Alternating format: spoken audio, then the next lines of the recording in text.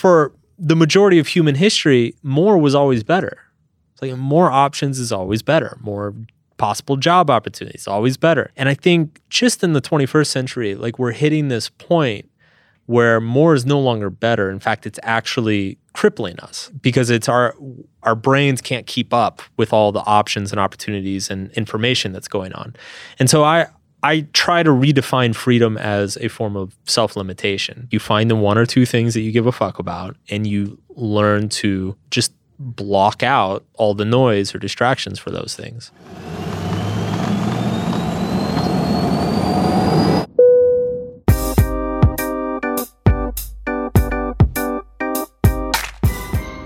Welcome back to Airplane Mode. I'm your host, Clay Skipper. This week's guest is Mark Manson. Mark has a new book out called Everything is Fucked, a book about hope. His first book was called The Subtle Art of Not Giving a Fuck, and that book has spent a long time on the New York Times bestseller list. I believe in this episode, Mark says that it's about to go on his 160th week. So I really wanted to have Mark on because I wanted to ask, how the hell do you write a second book after your first book has spent that long on the New York Times bestseller list?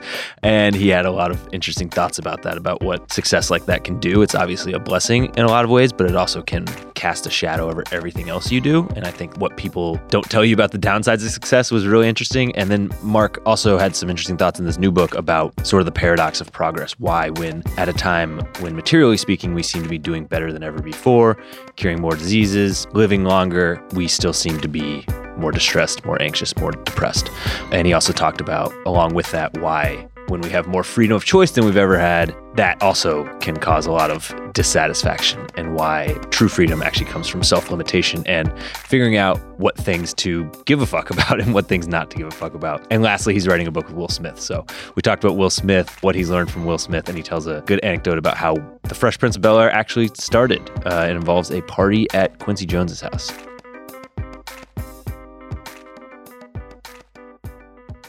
Mark Manson, welcome to Airplane Mode. Thanks for having me. First question I have for you, we're here talking about your new book, Everything is Fucked. What do you we have the explicit tag, so we can talk about it explicitly. But excellent. On these press tours, I'm curious what you might do in a more delicate situation. Some people do everything is effed, everything is bleeped, everything is fricked. Like you hear it all. You hear it all. It's almost like you can tell the person's personality by how they avoid it. Your first book was called The Subtle Art of Not Giving a Fuck. Yeah. At what point did you know the sort of importance of fuck to the Mark Manson brand? Did you know that the second book would also include the F-bomb, or? So the publisher really wanted it.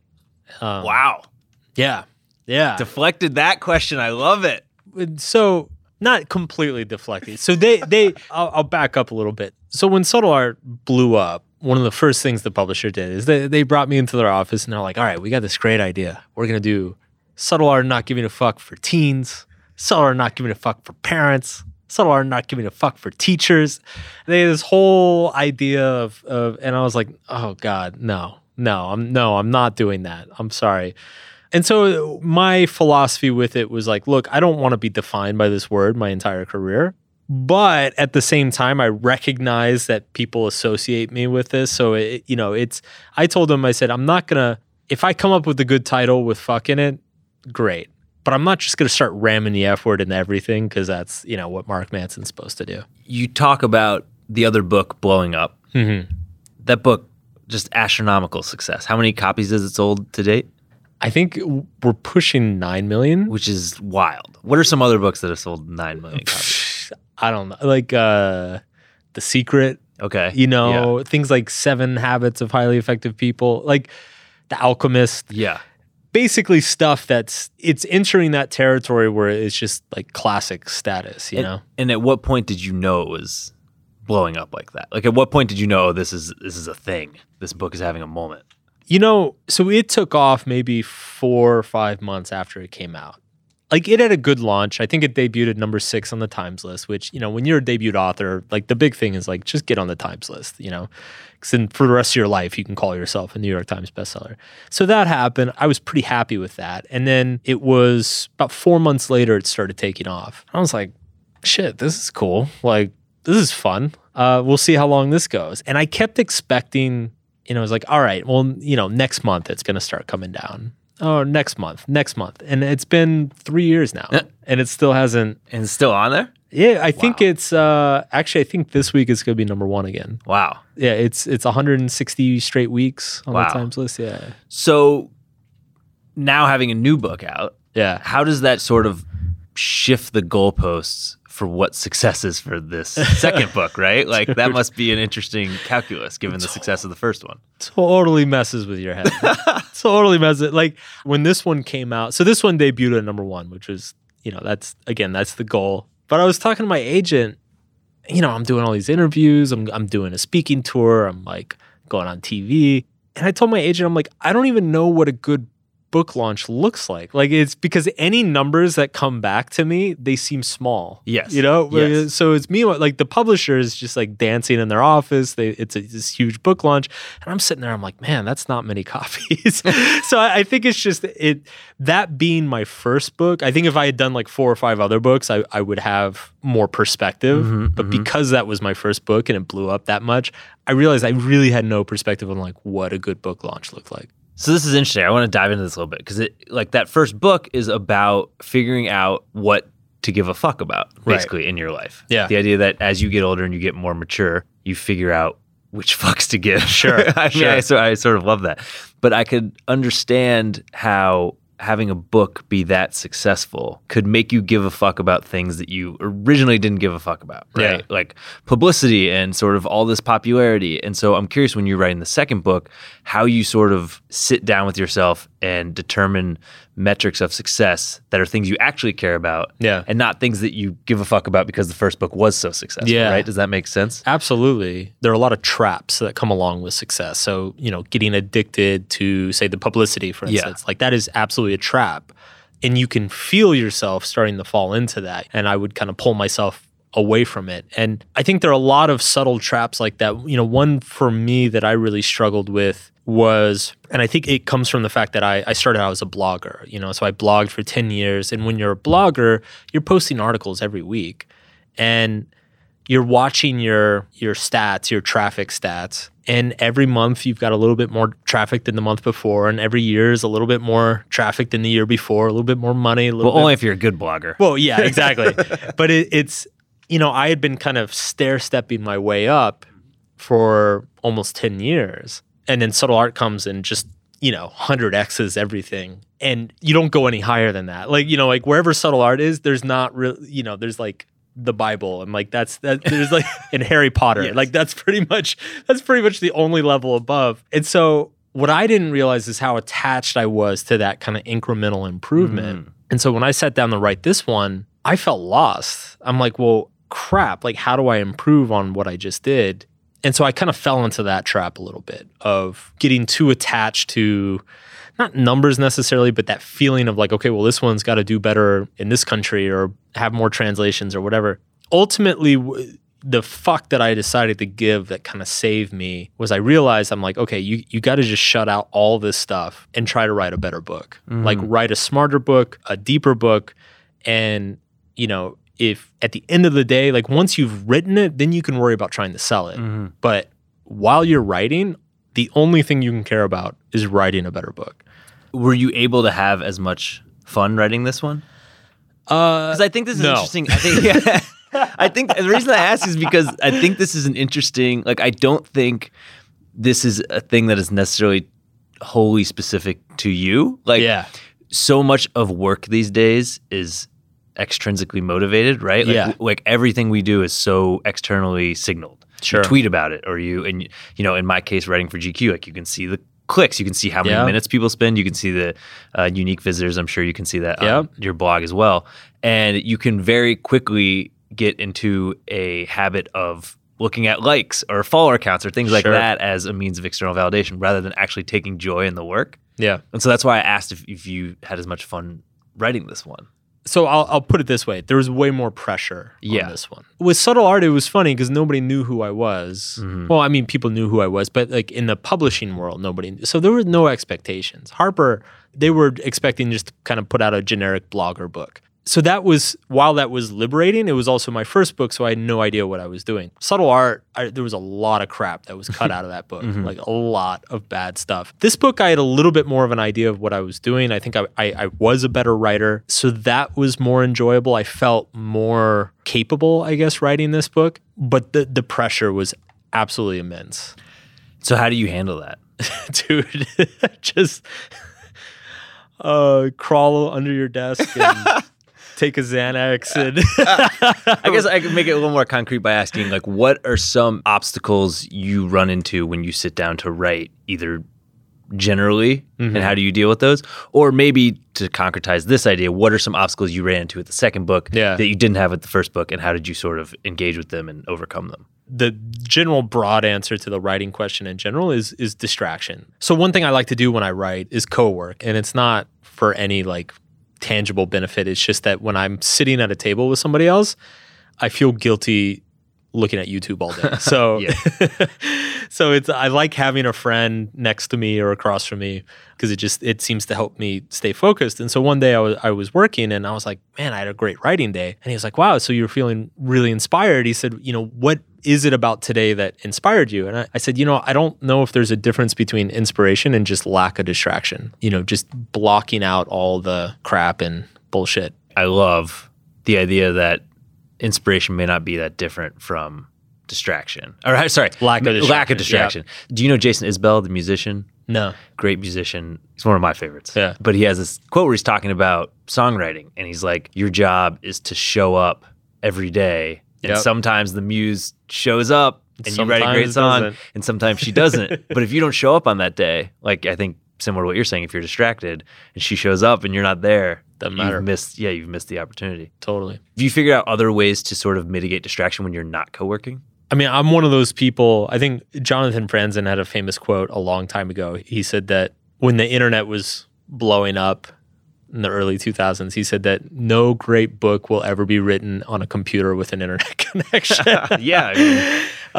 So I'm one of those people. I download those apps that block Facebook and social media and email and everything. Like, I have to use those. Yeah. It doesn't matter how disciplined I am that day. I'll fall into checking stuff, and next thing I know, I've been watching cat videos for 2 hours. So it's easy trap to fall into. It's really easy.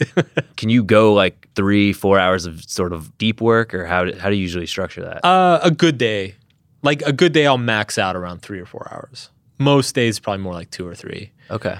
But what I noticed is sometimes I can double up on a day. So I'll wake up, do 3 or 4 hours, and then just chill, bum around the afternoon. And then if I'm on deadline, then I can, after dinner or something, I can bang out another 3 or 4 hours. But that's like if I have to. Yeah.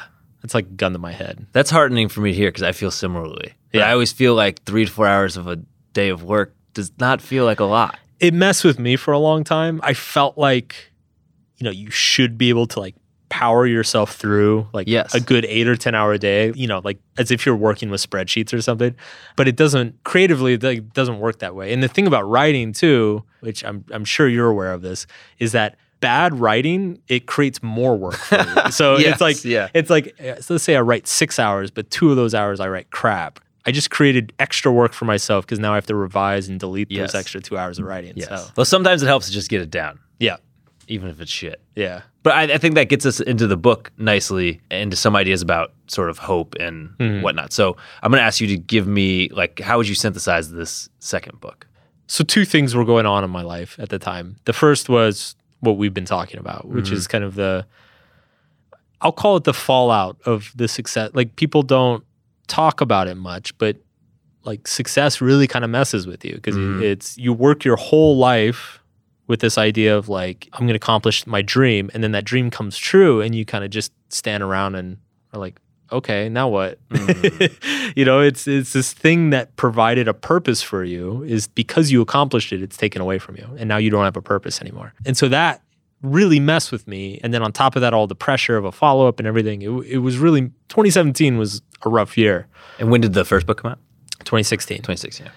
So that was going on. And then kind of the other thing that was going on at the same time was, it's just people are freaking out about everything, everywhere. People on the right, people on the left, religious people, non-religious people, like everybody. Everybody's just like kind of seems to be losing their minds. And it was interesting because I was traveling around the world 2017 promoting subtle art. And, here in the US, we had the 2016 election and all the crazy media stuff that went on after it. And I'm going to these other countries and I'm discovering that all these other countries, they're going through the same thing. The same polarization, same hysteria, same social media kind of outrage mobs attacking each other.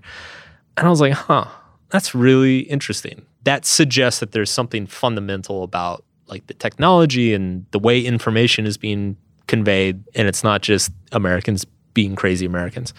So I started digging into that and just came across this fascinating paradox, which is that materially speaking, like the world is better off than it's ever been in human history. We're living longer, we're healthier, we're wealthier, we are more educated, have access to more information, more technology, we're curing diseases, like on and on and on and on. Yet when you look at mental health data, it's depression, anxiety, suicide, drug overdoses, all these things are on the rise. And what's even most interesting is that it's in the safest and wealthiest countries that these things are the highest. So I was like, that's strange. It's like places in the world where things are the best, people seem to struggle with finding a sense of meaning and hope in their lives. And it resonated with me a lot personally because it's like on paper, my life was the best it had ever been. Meanwhile, I'm like sitting around in my underwear until 4 p.m, like wondering what the hell to do with my life, And so I'm like, this is fascinating.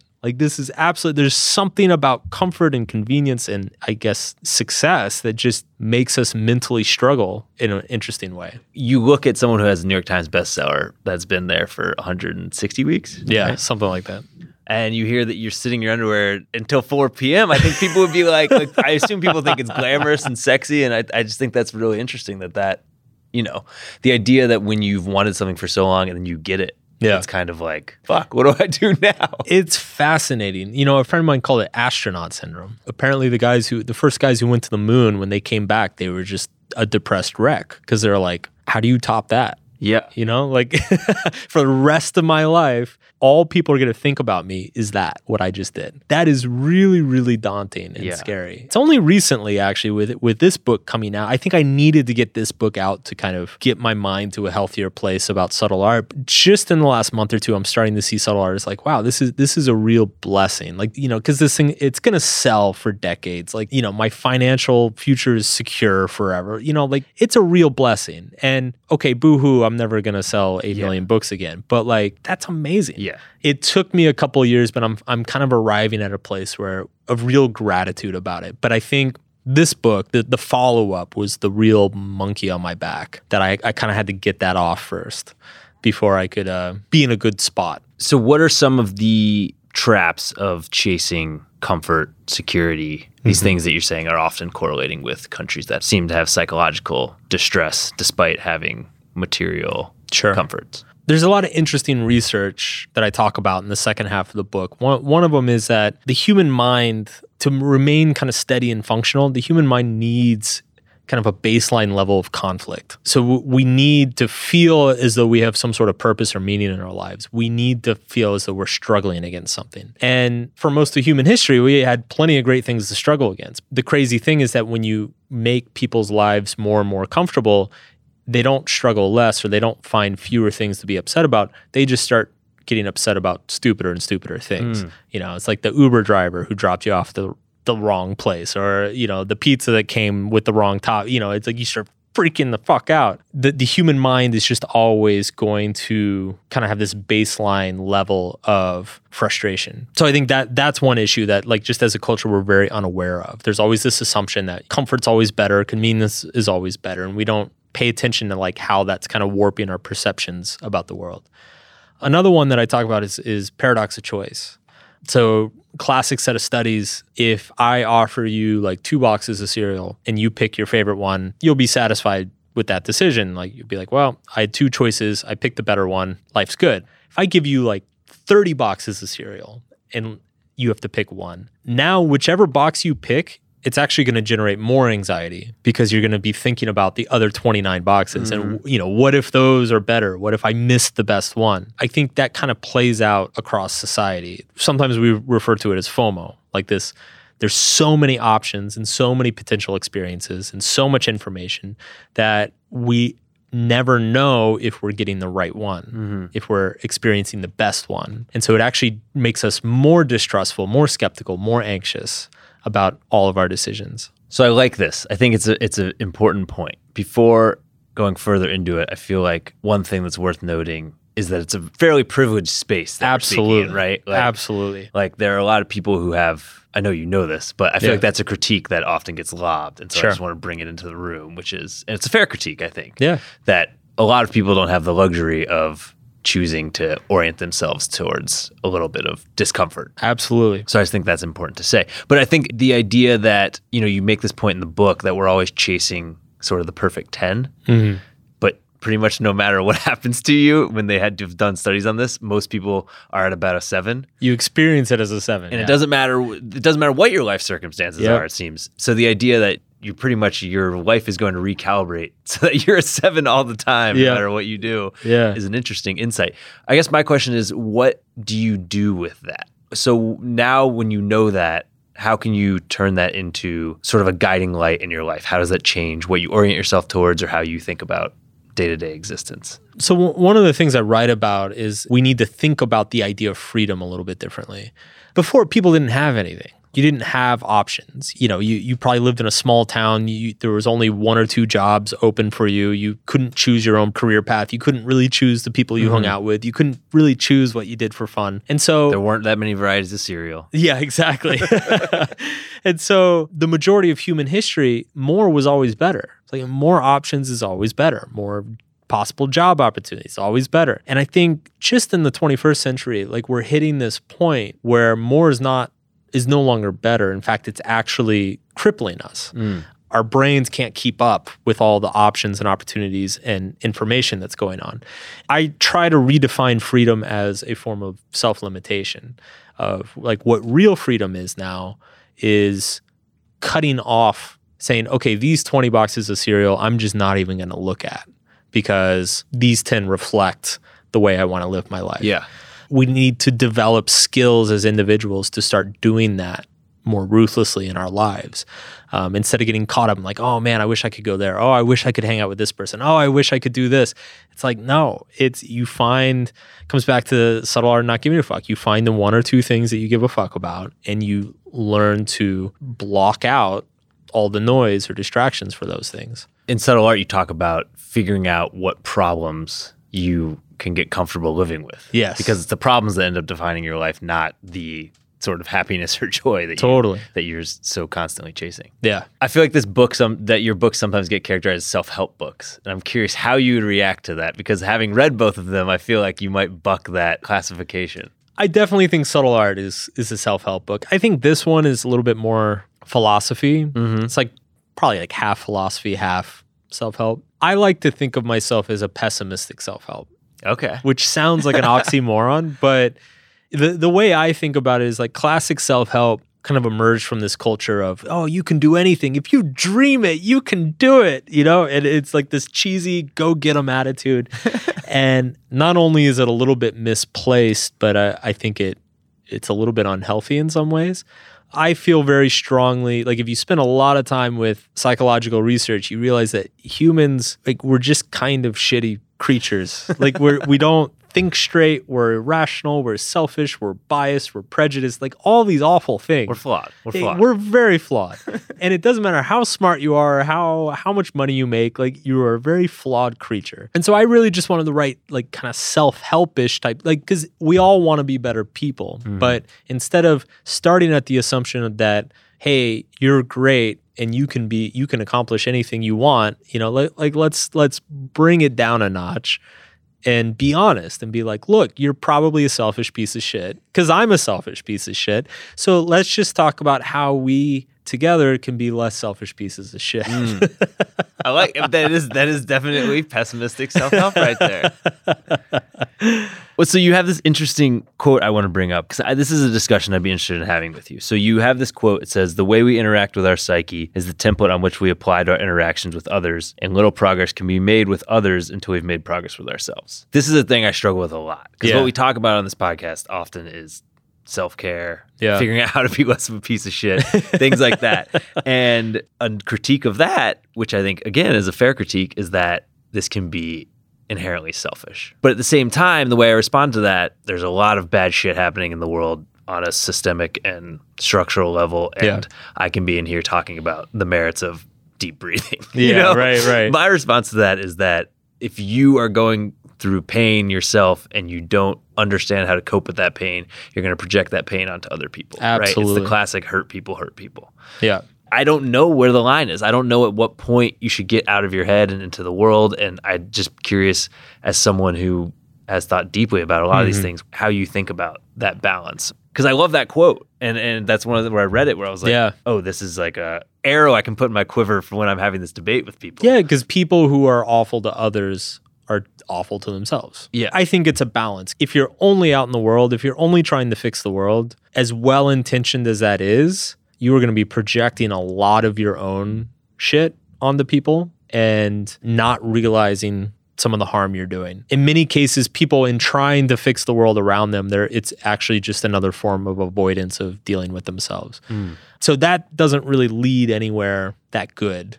And then on the flip side, people who only obsess about fixing themselves and ignore the world, well, then they just become very self-centered and obnoxious. So there needs to be a balance of those two things, because it's, like you said, it's the willingness to improve yourself, to question yourself and challenge yourself, become more emotionally resilient, more articulate, more thoughtful, understand your own values better. That allows you to approach the world more clearly and understand.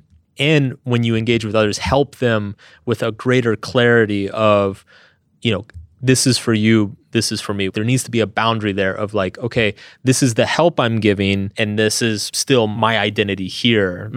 If you don't do that internal work yourself, then you're going to be forcing your own issues onto a lot of the people that you're helping. Does that make sense? Yeah, I think so. I feel like this might be a good time too to bring up anti-fragility, which is something you talk about, which I think is really interesting, because the word you use there is emotionally resilient, which I think speaks to a little bit of what anti-fragility is, although it's slightly different, right? So how would you sort of define anti-fragility? Anti-fragility, so the argument I make is the human body is designed in such a way that you need to strain and break down the muscle a little bit for it to not only get stronger, but also to remain healthy in the first place. Like if your body just sits around on a couch for months and months and months, it gets fragile and weak and eventually starts falling apart. The same thing's true for the human mind. So if there's not enough challenge or strain for the human mind, the mind becomes fragile and weak. Nassim Taleb called this anti-fragility, but it's basically this idea that pain makes you stronger. It's very noble to want to go out and change the world and fix the world. But if you have not done the internal work yourself, you're not going to know where to direct that fixing. I think what people don't realize is that if you don't have your own shit together, then your perception of what's wrong with the world is going to be fuzzy and inaccurate. And I like that you classified meditation as like exercise in anti-fragility. It totally is. Because it is a lot of just sitting there with your own shit and realizing all of your own shit, right? And getting comfortable with it. Man. Yeah. But the idea that you should let go of trying to be good at it is a really interesting idea, because that is, I feel like this is just anecdotal evidence, but the number one reason you hear people quit is they're like, oh, I'm not good at it. Yeah. And absolutely. your whole point is like, you're not supposed to be good at it. That's the point. It's supposed to suck. Exactly.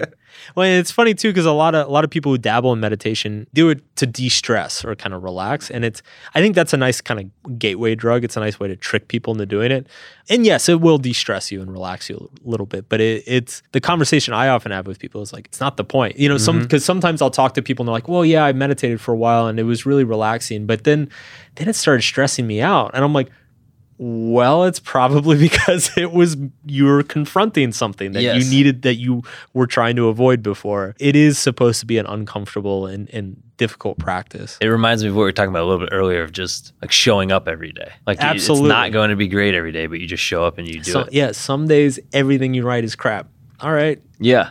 Just go home, try again tomorrow. But I mean, that gets nicely too in the book in terms of the idea of living conditionally versus unconditionally. Living conditionally in that way, in terms of expecting something from the meditation, is sort of an adolescence mindset, right? Absolutely. Like we do something to get pleasure, and it's that trade-off that we're searching for. Yes. Whereas as an adult, you let go of that and you live unconditionally. You do things because they're the right things to do, Yes. even though you may not get it in return. I mean, the Yes. one you talk about that I think is really resonant for me was you love someone even though knowing they may not love you back, and that's scary as Exactly. shit. But Exactly. it's the same way with meditation, right? Absolutely. You meditate not expecting meditation to love you back, but It's the same with writing. You Yeah, write something not expecting it to love you back. It's the same thing if you want to affect change in the world. If something is right, it needs to be right, even if it's not fun, even if you don't see results, even if it backfires. Like, it shouldn't matter. It should be the right thing to do. which circles us all the way back to you writing the second book and trying to let go of the sort of extrinsic Totally. rewards. So a lot of this book I feel like is sort of regarding oneself or sort of a meta awareness. And I'm curious what you have in your own life that has helped cultivate your own sort of self-awareness. Well, writing itself has been huge. I think the reason why writing is therapeutic is because it forces you to kind of externalize your own thoughts and patterns. I always tell people that, my work, it's a public form of therapy. Everything we're talking about now, like you just pointed it out, it's like I wrote this book because I needed these answers for myself. It's the same thing with Subtle Art when I wrote it. I spent a lot of years meditating. I was really, really into Zen Buddhism in my early 20s, did a bunch of retreats and things like that. Therapy, fucking needed that for a while. Like, I always try to observe and question my own thoughts and assumptions as much as possible. Like, I think it's a habit that I've always tried to develop intellectually, but also kind of emotionally. Relationships is actually another great therapeutic process. Like, having somebody you love call you on your bullshit and you're like, oh fuck, they might be right. Yeah. Like, that's also makes you very aware. So all of these things have contributed a lot and like helped me a lot. And a lot of what went into this book was I wanted to write a book because fundamentally I believe that, this whole idea of who Mark is or who Clay is, like it's just a bunch of narratives wrapped up. It's kind of a game that our brains play. They create all these stories of meaning and they get all tied together and bunched up, and that becomes like your identity, and I've spent my whole life kind of figuring out how to tease out those narratives and look at them and be like, well, this isn't necessarily true. It could be the complete opposite. And so I wanted to write a book that would hopefully walk the reader through being able to do that same thing for themselves. Take any narrative of meaning that they have about themselves or about the world and look at it and be like, oh, well, this is arbitrarily constructed, probably from some past experience. And I don't necessarily have to believe in it if I don't want to. So a lifetime's worth of work right there, right? I mean, doing that it takes your whole life in some ways, but Yeah. it's important because you have that line in the book too, where you talk about getting punched in the face hurts, but also when someone says something that seems contrary to these narratives that create our identity, that's like a metaphorical punch in the face. And we Sure. immediately react from a place of ego. And we're like, that's where all defensive and insecurity comes from. Sure. I mean, a really negative review of my book arguably hurts more than getting punched. Yeah. And it's because there's kind of this metaphysical body that I have that has all these beliefs about myself, that I'm a good writer and I write good books and I help people and all this stuff. And so as soon as somebody comes along and contradicts that, it's like getting hit by a truck. To make a clunky segue, at what point does Will Smith call you? Because you were writing a book with him? Is that Yeah. So how did that come together? His team got in touch with me about a year and a half ago. He was a fan of the book, and he'd been looking for an author to kind of work with for a while, and his manager thought that it would be a really good fit. And so it was a very surreal experience, but I ended up getting hooked up with him and spent 4 days with him in the Caribbean, which just that by itself, like even if I didn't get the gig, it's like spending 4 days with Will Smith in the Caribbean is like, this isn't reality, it's like this alternate universe. But yeah, we hung out for a few days and talked a bunch. And at the end of that trip, I pitched him an idea and he loved it. Wow. And that was it. What was the thing that sticks with you most, be it a way he carried himself or a nugget of advice he gave you? Or the short answer I give is if you ever saw an episode of Fresh Prince of Bel-Air, he didn't act a day on that. Like that whole show is basically just a bunch of professional actors acting around Will Smith. Like that is that is exactly who he is. that comes across, I feel like, on his like Instagram now. I mean, Totally. he's having this renaissance as an Instagram celebrity. He is. Well, and you know what's As crazy? an Instagram artist, I would say, actually. And you know what's crazy too is so I've been doing all this research for the book. So like at this point I know fucking everything about his life. That's actually how the show started, is that, I mean, they had an idea for the show, but when they met him, like he had no acting experience. He had never been on a TV show or anything.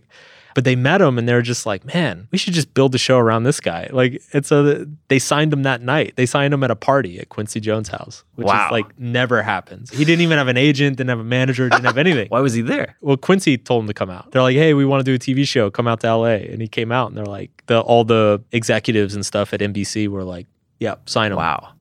So that brings me to my next point, which is just that he is hands down the most charismatic person I've ever been around. There's no close second. And I think that's attributed to, I think he's a really smart, thoughtful guy, but his emotional intelligence is just off the charts. Like his ability to be with people, whether it's fans, his team members, me, his family, like his ability to empathize and work with people rather than against them is just, it's really impressive. Like when I hang out with him, I'm like, man, I should be nicer to my fans. Like it's really amazing to watch. So that's kind of what the book is about. It's just kind of how he emotionally processes life in the world.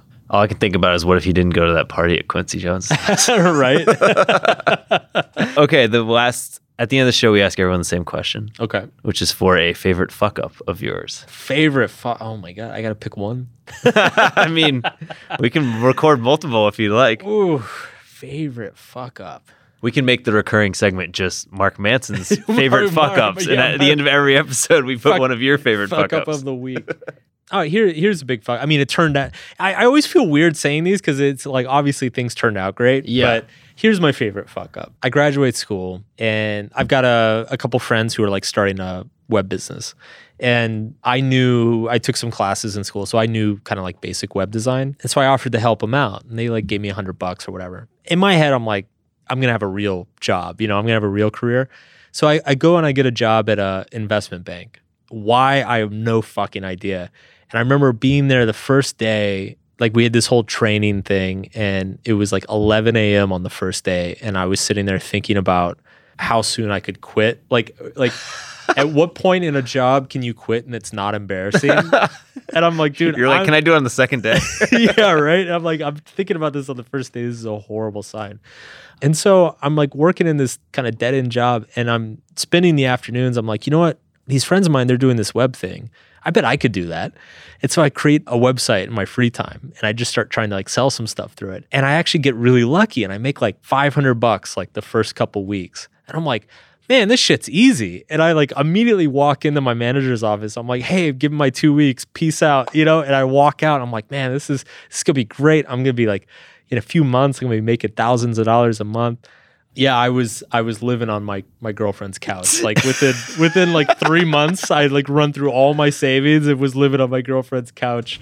Her parents hated me. They're like, this guy's a deadbeat. He's not like, he needs to get a real job. And so, yeah, I mean, it's on the one hand, I was so naive and totally arrogant, but on the other hand, it's like, it almost benefited me because I don't know if I knew how hard it was going to be. It took me a year to like, because after the girlfriend kicked me out, I went and lived with my mom. And it took me a year to stop living with my mom again. I think if I'd known it was going to be that hard up front, I might not have quit my job. Huh. So it almost, how clueless I was almost beneficial. That is not where I thought that story was going. I thought the end of that story was going to be that your friends invented like Twitter or something and that you had opted out of the web business to go do investment banking. No. Are you still with that girlfriend? No.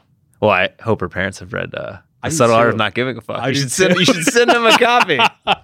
I do too. I think about that sometimes. Yeah, they were not fans. They were like, this guy is shady. Like, you need to kick him out. Well, thank you for joining us on Airplane Mode. Thanks for having me. Guys, go get it. Yep. Everything is Fucked, a book about hope by Mark Manson. That's the show. Thank you to Mark for coming on. Thank you guys for listening. Thanks as always to Jessamine Molly, our producer. Hope you guys have a great July 4th weekend, and we will see you next week.